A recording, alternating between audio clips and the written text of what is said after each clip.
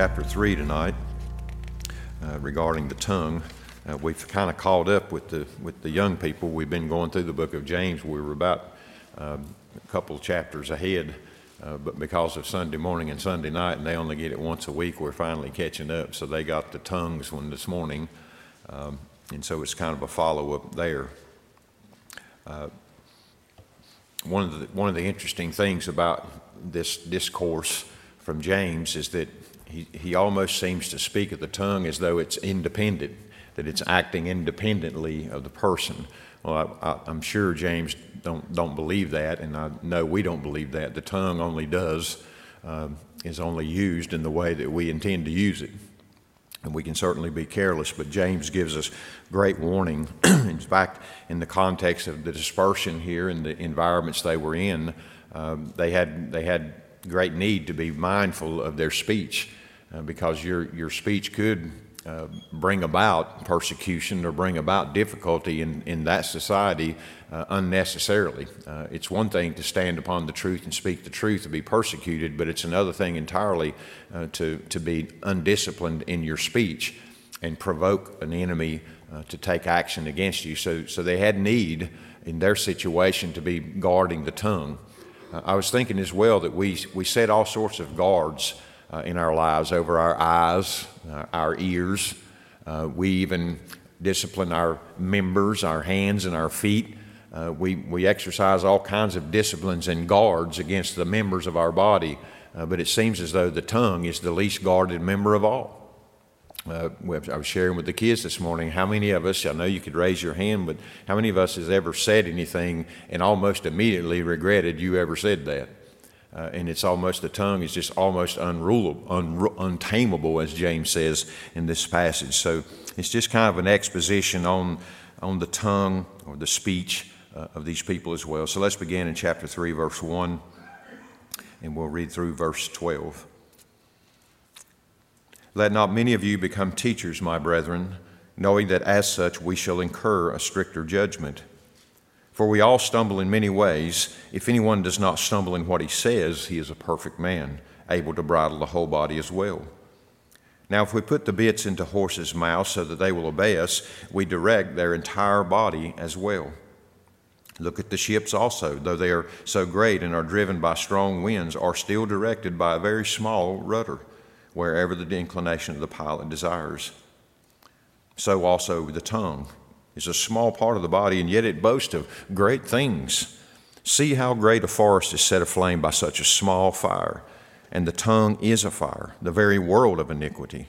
The tongue is set among our members as that which defiles the entire body and sets on fire the course of our lives and is set on fire by hell.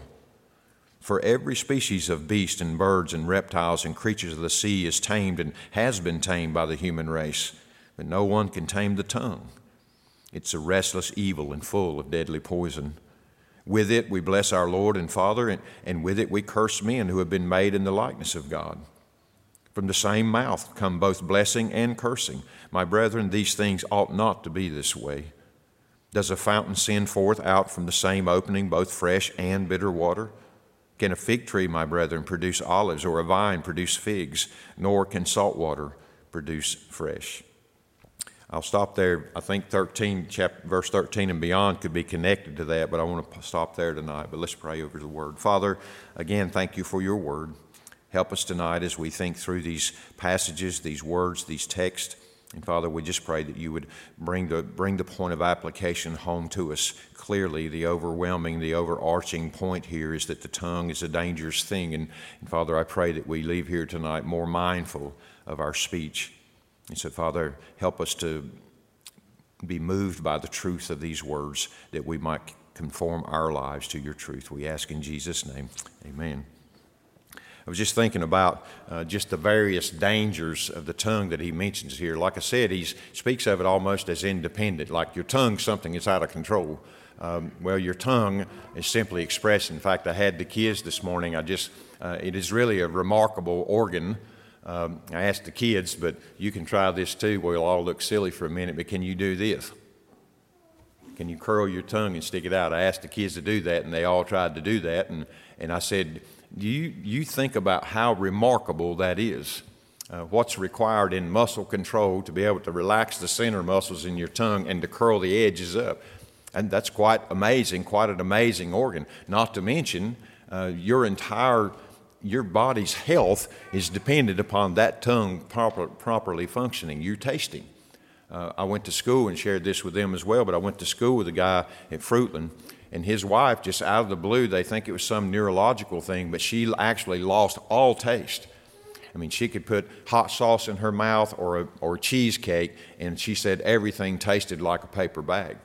And because of her inability to taste, she began to desire less and less to eat. And it progressed and became such a phobia for her that she couldn't taste that they actually ended up admitting her in the hospital and feeding her through tubes. Nothing wrong with her other than the fact that her tongue wasn't functioning properly, and just the mere inability to taste food almost cost her life, because she was literally starving to death because there was no desire for food because it had no taste. So the tongue as an organ is a remarkable thing. So I don't think James is talking about that organ in your mouth that can curl up and that can taste your food is in and of itself some evil thing. We know, and James knows, that the tongue is used to express, as it were, verbally what's in the heart or what's in the mind. In fact, Jesus says the mouth speaks out of the abundance of the heart. So there's something underneath the use of the tongue that is the more important issue that James. So I'm saying that to say, because kids especially, they say, well, the tongue, and they're all focused on the tongue, and they don't realize that the tongue is acting in a way that we are initiating by our thinking or our heart as well. So James is talking about that underneath. But I just wanted to share with you some of the dangers that he delineates in this passage of Scripture. In verse 1, one of the dangers here is just simply the multitude of them. He says, let not many of you become teachers, my brethren, knowing that as such we will incur a stricter judgment. I've read some translations that say the word teachers there could also be translated masters, and there are some who believe that he's not talking about teachers per se, but those in that context who would be quick to make judgments about other people. Calvin is one who takes that position, and others take a different position. It seems to me when I read this in the English that he's speaking of teachers, those in that position where they would be using a multitude of words. And basically there's an inherent danger in that just simply by the multitude of the words. As I was sharing with the kids this morning, the judgment incurred here, I think we'll give account for every idle word spoken. We give account to God for that. But I've read as well that some people believe that the stricter judgment here will come from those who hear us. So we speak a lot more words. And I'll use the same example I did with the kids. You're sitting here tonight, and I'm using an abundance of words. And I'm in this context, I'm under a stricter judgment because you're evaluating my words. Are they true? Is that right? Is that true? Did you say that the right way? You're sitting in judgment upon the words that I'm speaking. And I'm completely vulnerable because I'm going to say a bunch of words. And so just by the sheer multitude of the words, James is saying let not many of us become teachers, because part of teaching is using words. And the more words you use, the more likely you can become careless with those words, or the more likely you are to say something in the wrong way or to say something that's contradictory to what you said earlier. And that's always, especially for a teacher or a preacher, that's what we're always thinking about. Is this contradictory to what I said at some other point? And so, simply speaking here, now I don't think James is discouraging people from being teachers. The church needs good Bible teachers, so I don't think that's what he's saying here. But he's just saying by virtue of that, don't be quick to rush into that position where you get to carry the conversation or the dialogue yourself, because in the multitude of words, you become more likely, just statistically, to misuse your words or to speak wrongly in some way. So the tongue is dangerous when it's used a lot.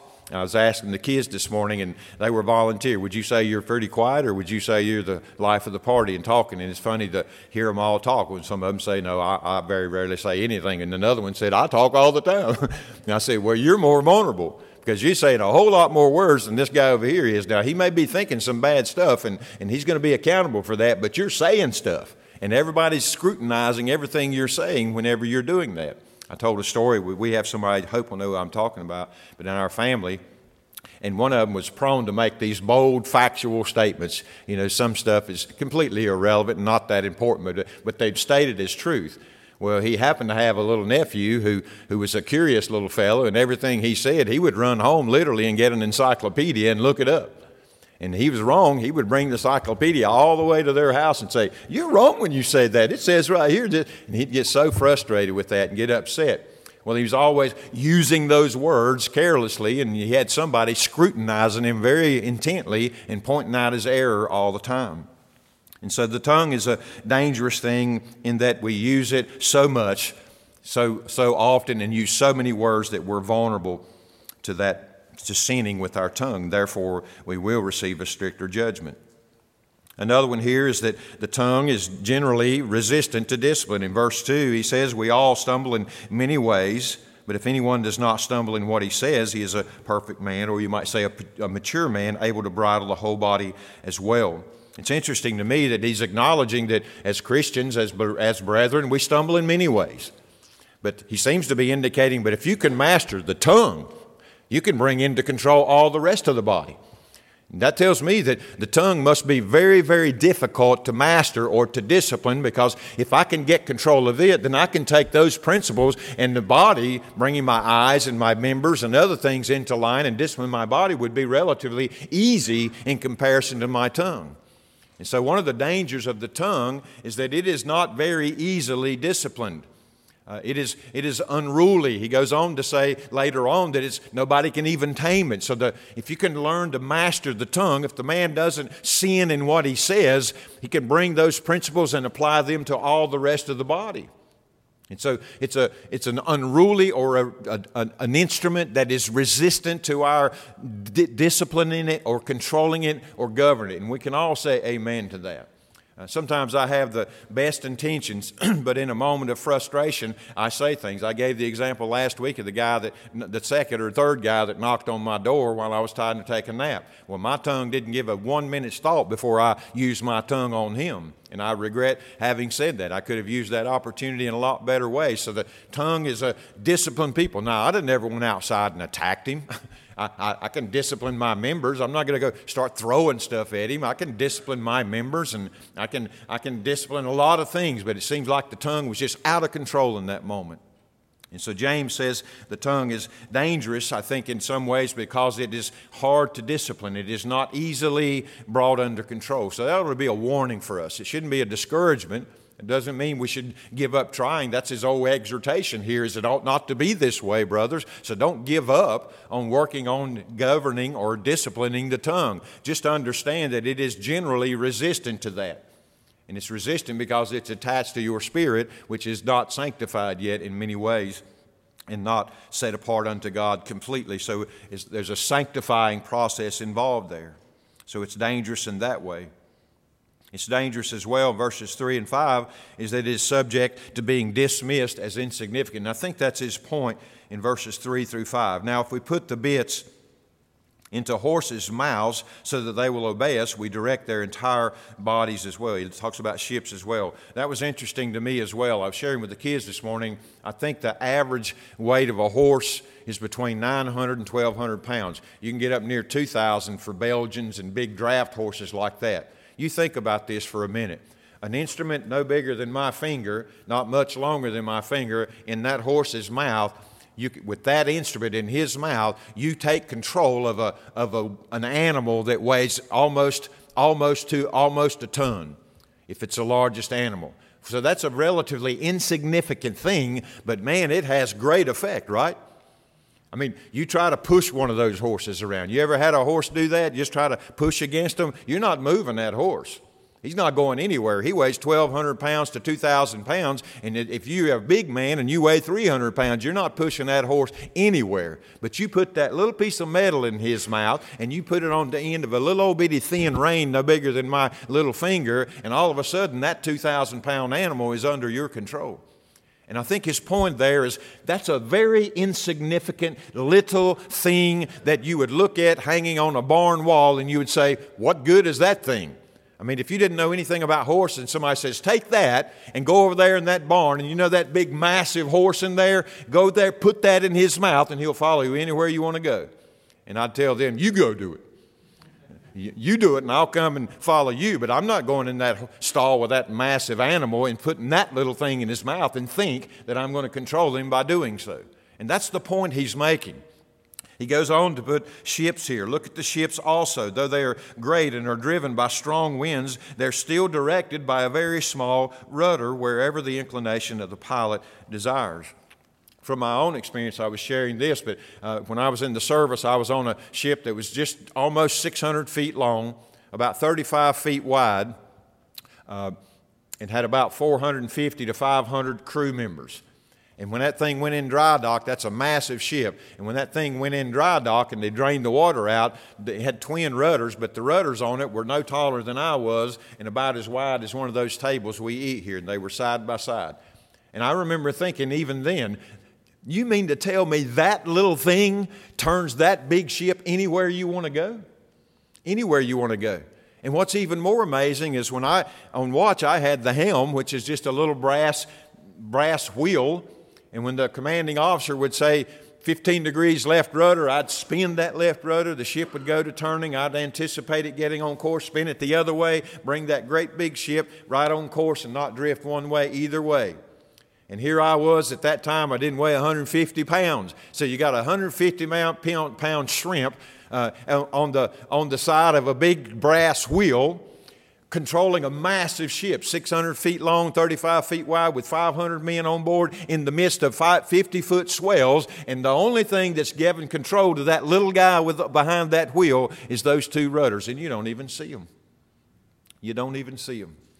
In their context, this ship had sails, so the wind could push the sail, but do you know you can't steer very well with just sails? You have to have a rudder. In fact, you have to have a rudder to use the sails to tack against the wind in many cases. So what he's saying here is the thing that is small and insignificant and maybe even unnoticeable boasts great things. It controls great ships. It controls massive horses. It controls all sorts of things. It's the insignificant thing that is used to control or has such a great impact on a massive thing. And so he's showing there, I think, the danger of the tongue is that it is the same way, because he says there in verse 5, so also the tongue is a small part of the body, and yet it boasts of great things. Now that's interesting to me, because you would think the tongue is relatively insignificant. It's hid away most of the time in your mouth. It's practical in its use, but it's hard for us to believe that it can boast such great things as that. It may be insignificant, and it may even be dismissed as insignificant, which I think, by the way, is part of our problem as Christians. We get our theology right. We generally govern our behavior. We don't do outwardly sinful things, but we dismiss the tongue as though it's somehow insignificant. And what he's making the point here is, no, you're wrong. Even though it's a small and rather insignificant in comparison to other parts of the body, even though it's small, it has great significance, and that's huge.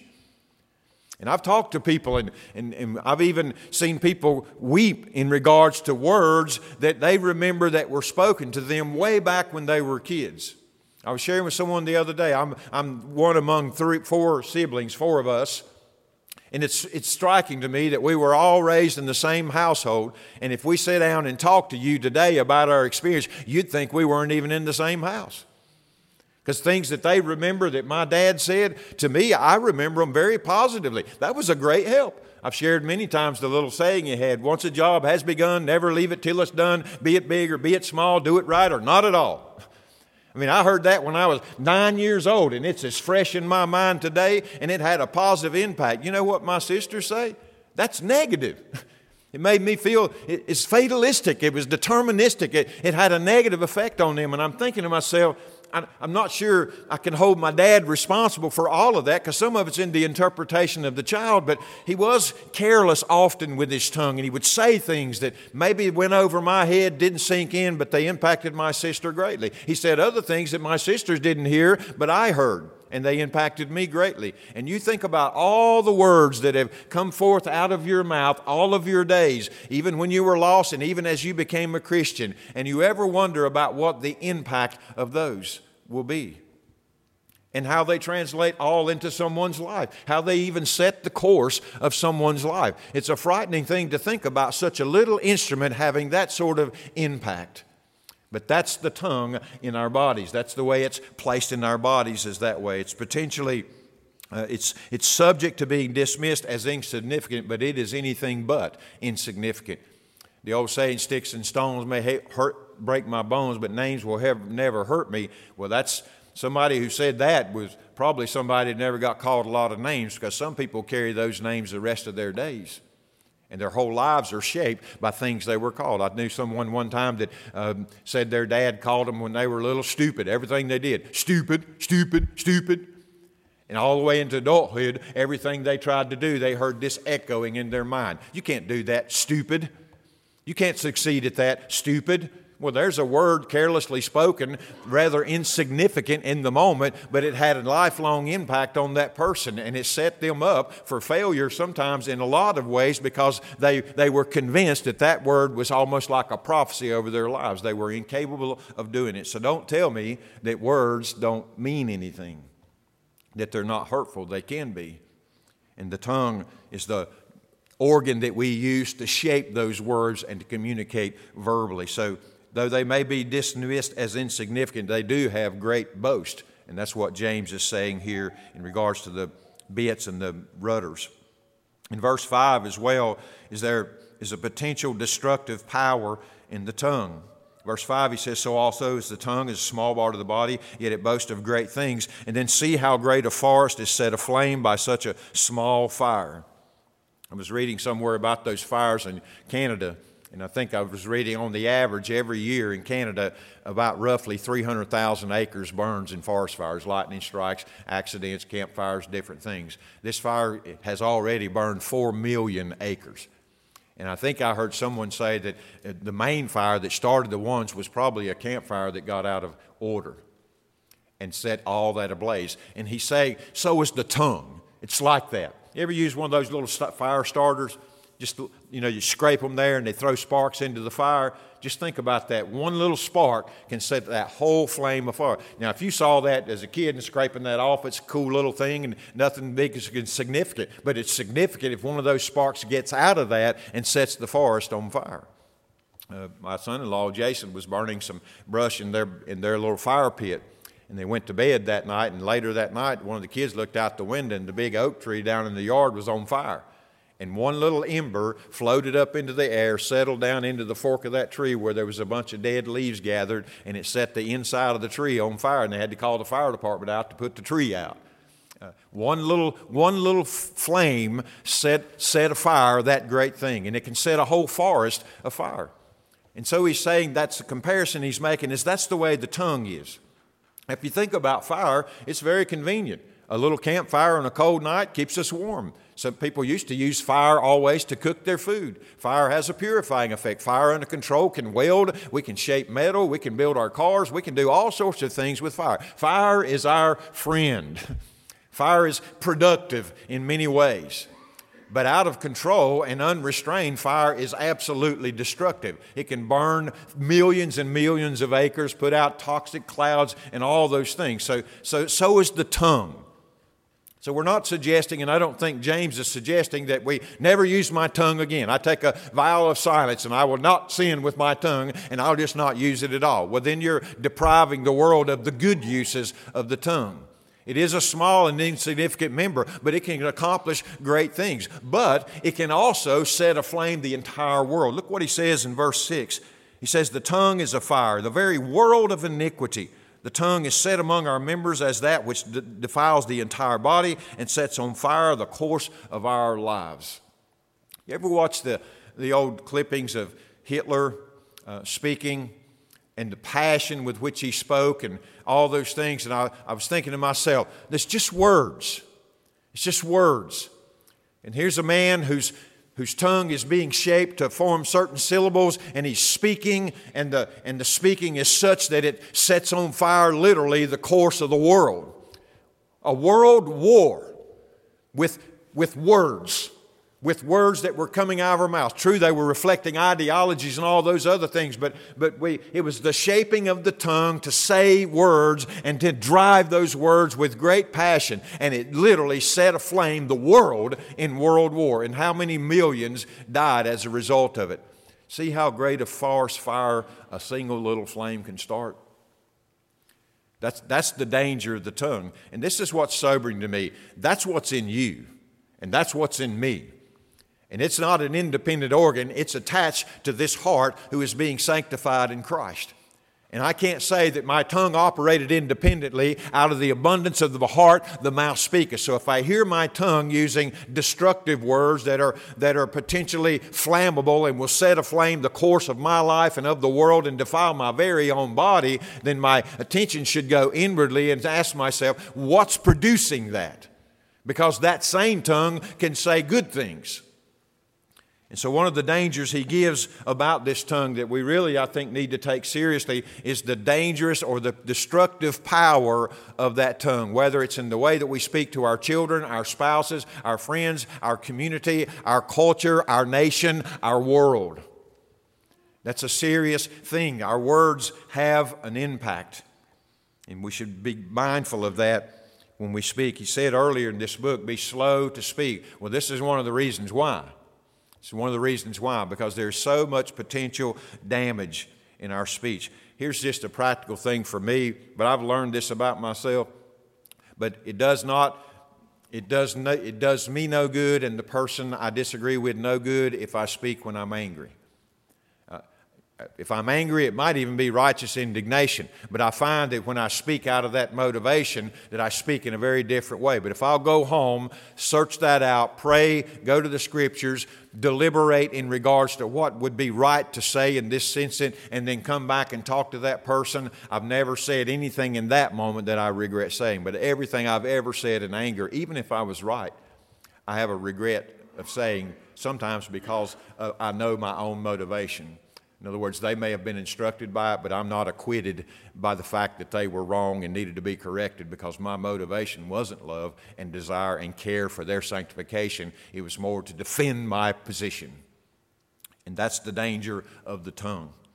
So its potential of destructive power. He says in verses 6 through 8 there, speaks of the tongue as a fire.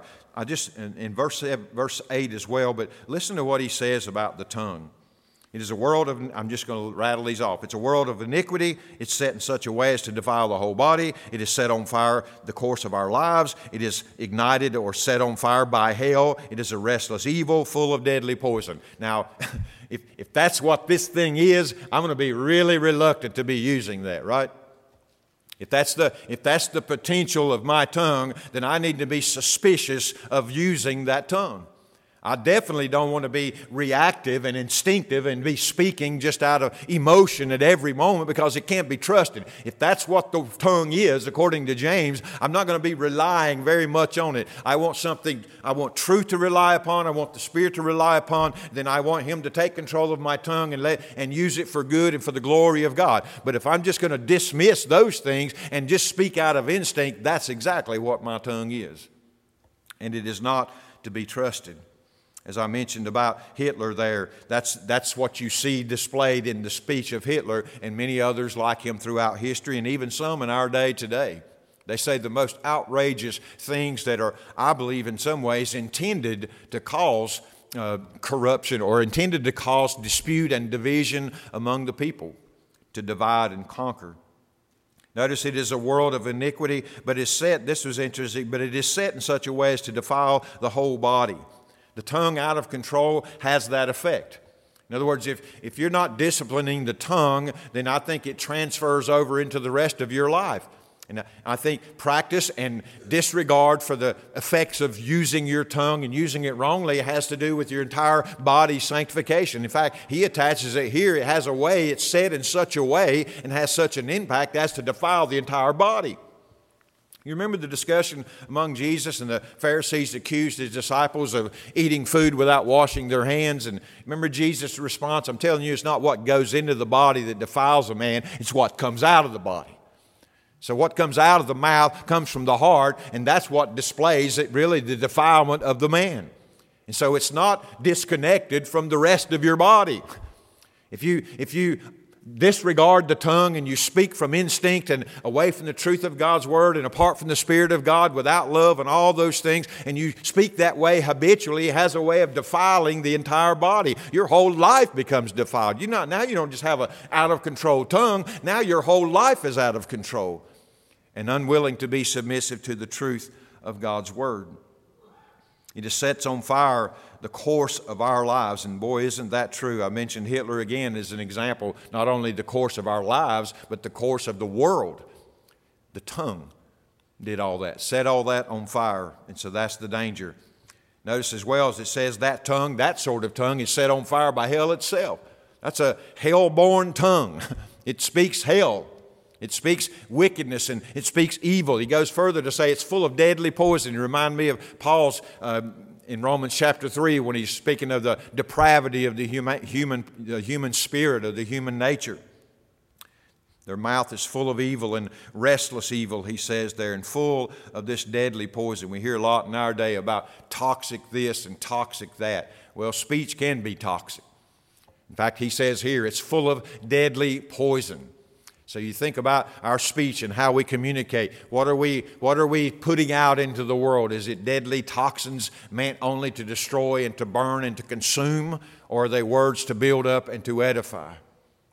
Jesus says, the Scripture says, let no speech come out of your mouth that is not edifying. I've thought about that often. That's a good, absolutely foolproof way of governing our speech. But boy, isn't that difficult? Before everything you say, ask yourself, is this to the building up of that person? And here's how we are, though. Our nature will say, well, they definitely need that. They definitely need that. My motivation is not that you're built up and drawn closer to Christ, but the fact that you need that correction gives me license to act out of pride and self-justification and vindication and all those things to confront you with that thing. And then we pat ourselves on the back and say, what a wonderful tool in the hands of God I've been. And that's not necessarily true.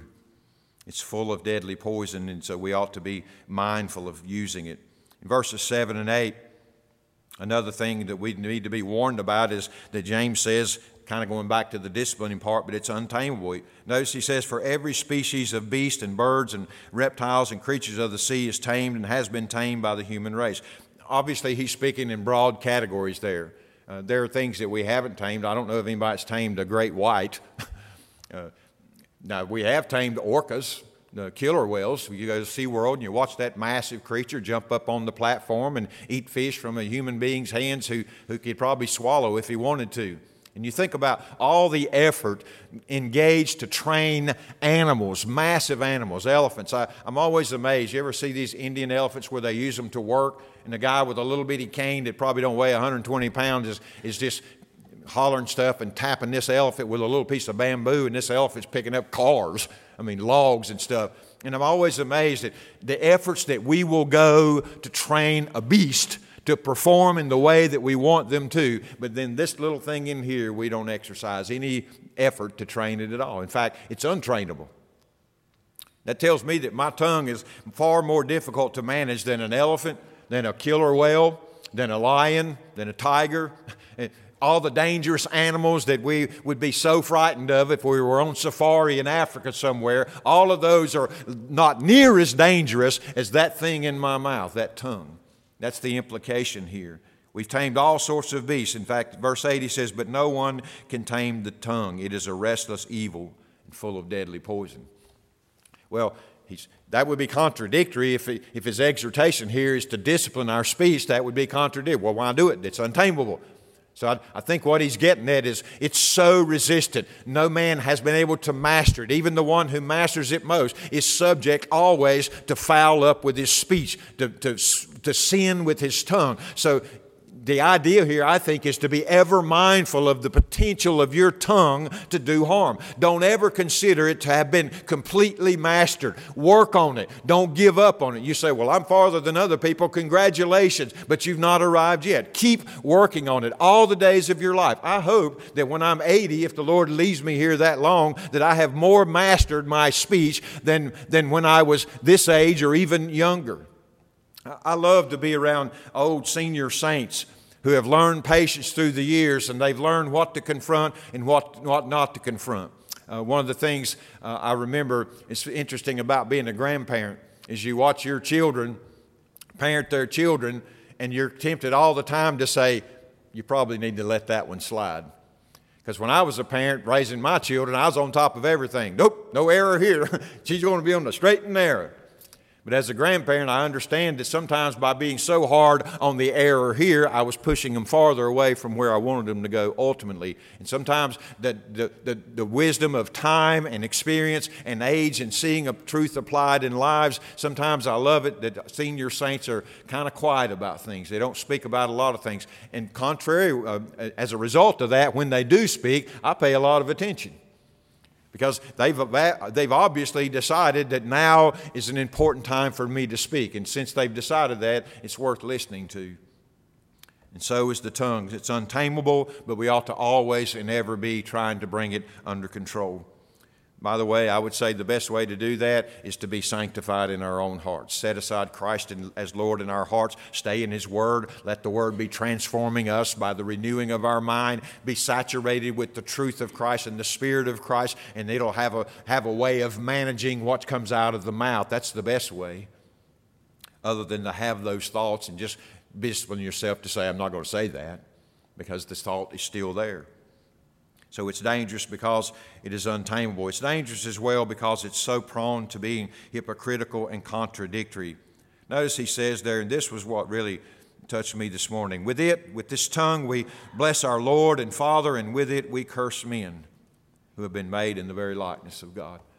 I was sharing with the kids this morning, when you say grace at your meal, you ask God's blessing upon your meal, and as soon as you say amen, your sibling says a smart comment at the table, and you fire back. You've essentially contradicted it. In other words, I'm using this same tongue to offer up praises to God, which is a glorious thing for me to do. And as soon as I say amen, I use that very same tongue, same heart, same mind to trash my little brother or my little sister for giving me a bad comment or some smart comment. The same is true. And to me, that's the danger of it, is it can be so inconsistent. He goes on later to say, brother, these things ought not to be. This tongue should not be offering praises to God and cursing men who are made in the likeness of God. It's inconsistent. Either let it curse men always and curse everybody, or let it praise God always. But it ought not to be doing two things. And because it is prone to be contradictory and hypocritical, you need to be guarding it all the time. Be mindful of what it's saying. It is a shame, if you think about it, that we offer up praises to God and almost in the same breath would curse a neighbor, or curse a brother, or curse anyone. He gives us several examples here. From the same mouth come both blessing and cursing. Verse 10, brethren, these things ought not to be this way. And he gives some examples here. Does a fountain send out from the same opening both fresh and bitter water? If you went to the water fountain there this evening, got a drink of water, and it's nice and cool and fresh, and you come back next Sunday and go to the same fountain, and it's warm and it's bitter and it's definitely not fresh, you would immediately know something's wrong with the fountain, right? That's the imagery he gives here. If you're speaking blessings with this tongue and at the same time cursing at the same time, there's something wrong with the fountain. Because you're giving sweet water and bitter water out of the same fountain. There's a problem with the fountain, and I think that gets to the heart of what's wrong with the tongue. There's a problem with the heart that is using the tongue. And if you find that it's contradictory, if it's blessing God and cursing men, it's giving forth sweet and bitter water at the same time, you need to look and see what's going on with the fountain, because there's a problem there. Does the fountain, verse 11, send out out of the same opening both fresh and bitter water? He even uses the trees here. Can a fig tree, my brethren, produce olives, or a vine produce figs? Nor can salt water produce fresh. It is completely inconsistent. And one of the things we need to be guarded about the tongue is that it is prone to that sort of inconsistency. But when we recognize it in ourselves, we ought to call ourselves to the mat, as it were, and say, listen, that ought not to be, brethren.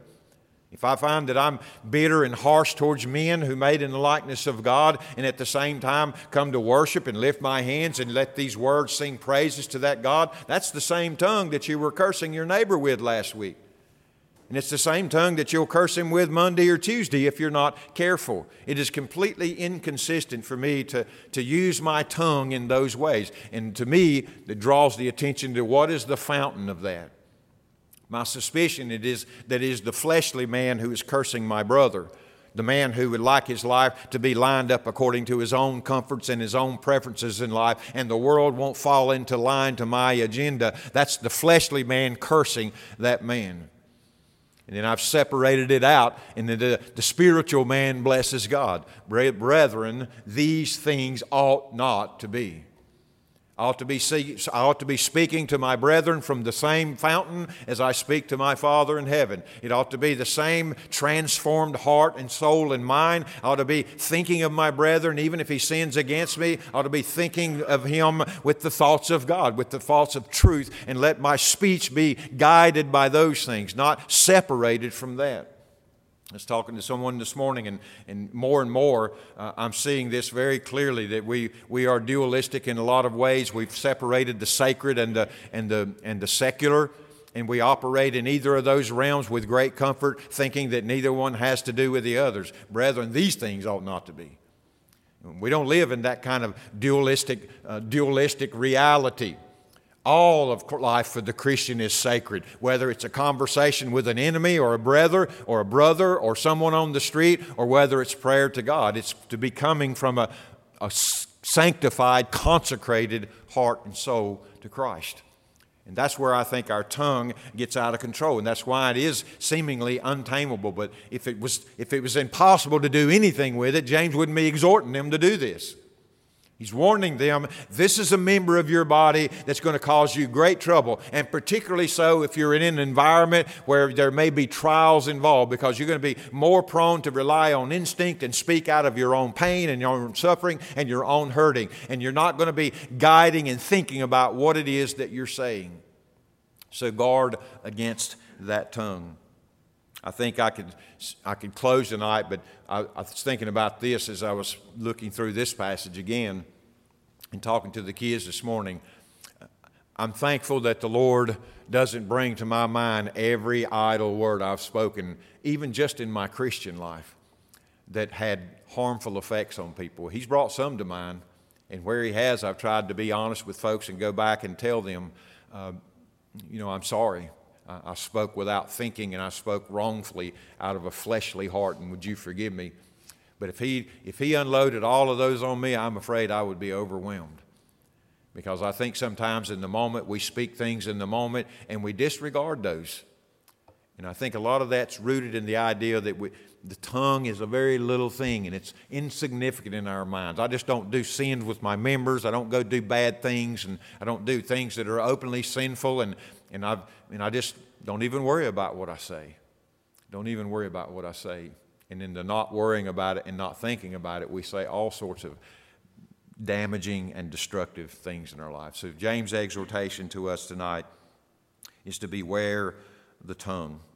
It can set aflame your own life and the life of those around you and the world. Amen. Stand with me and we'll be dismissed tonight. So, Father, we do thank you for your word. A very practical instruction from James, and very sobering as well.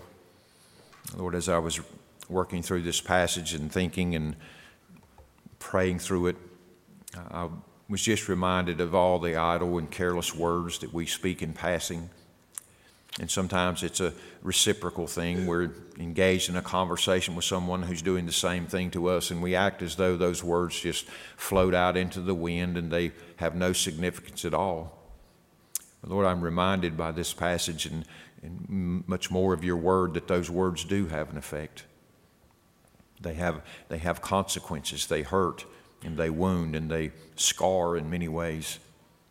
And I wonder sometimes if we're not living in the very environment we've created by such careless words. And so, Father, we just ask your forgiveness where we've spoken out of turn, where we've spoken from fleshly hearts and fleshly desires and been mindless of our own sanctification, our own union with Christ. And I pray that we be encouraged, Lord, to walk fully in our relationship with Christ, to walk by faith and not by sight, to not be guided by our tongue, our members, or our minds, or anything else by the flesh and by carnal lust, but to be guided by your truth and your Spirit at all times, whether we're speaking to an enemy, someone who would consider themselves our enemy, or whether we're speaking to a spouse or a child or a loved one or a brother or sister in Christ. Help us to speak from a conformed and transformed heart that's yielded to you. Bless those who've come tonight, Father. Guide us as we go through this week, Lord. Bring to mind the truth of your word, whether it's in a sermon they've heard here or something somewhere else, something they've read. Lord, would you bring the truth of your word to bear in every circumstance that we encounter this week, and may you grant faith and conviction that we would yield to your truth in those moments. We ask in Jesus' name, amen.